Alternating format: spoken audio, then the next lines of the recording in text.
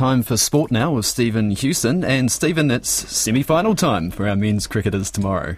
Indeed, kia ora, Jimmy. The Black Caps' adaptability is paying dividends at the T20 Cricket World Cup in Australia, according to all-rounder Mitchell Santner. New Zealand play Pakistan in their semi in Sydney tomorrow night, with India playing England in the other semi on Thursday. Santner's taken 8 wickets at the tournament so far and is going for just 6 runs and over. And while none of the New Zealand bowlers top any of the bowling stats, Santner says they're working well together. As a collective unit, we've been bowling really well. Obviously, when it's swinging up top, Tim and Trent are pretty tough, and then me and Ish are doing a little bit of a job through the middle. But yeah, I think we've found the ground's all different, dimensions are different, so you have to adapt pretty quickly. And the World Cup final is on Sunday. Loose forward Alana Bremner is confident the Black Ferns have the firepower on the forwards to match England in this weekend's Rugby World Cup final at Eden Park.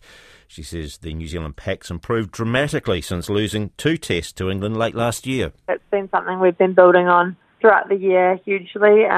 We know what England can bring. They've been doing it all World Cup, but we're definitely a better side, than we were. We've got better skills and tactics in place, and we're physically in a better shape. An ideal lead-up has defending champion Copy. That is favourite for this afternoon's $600,000 New Zealand Trotting Cup at Addington. The South Auckland-trained 5-year-old's won both of its last 2 starts. Australian entry Rock and Roll Do is a second favourite for the race that starts at just after 5:30. And Liverpool's owners say they would consider new shareholders following US media reports that the club's up for sale.